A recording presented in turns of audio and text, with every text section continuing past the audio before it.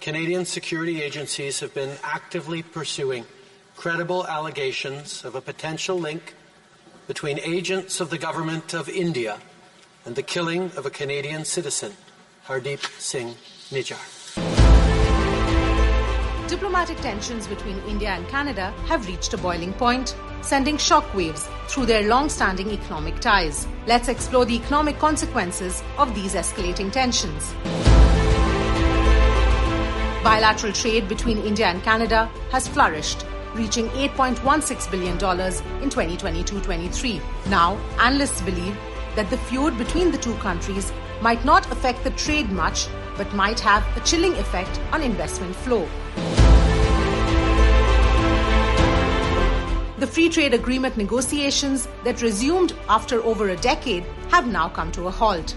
Canada's largest pension funds have invested heavily in India, totaling over $45 billion by the end of 2022. Concerns are growing over some outflow from these investments in India.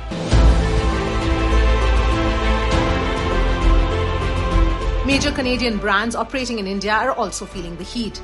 Companies like McCain and Tim Hortons are facing boycott calls on social media. Meanwhile, unlike the previous instances where Canada received immediate support from Western countries during geopolitical tensions, the current situation involving India has seen a lack of receptive audience among these nations. They now view India as a crucial counterbalance to China's geopolitical influence.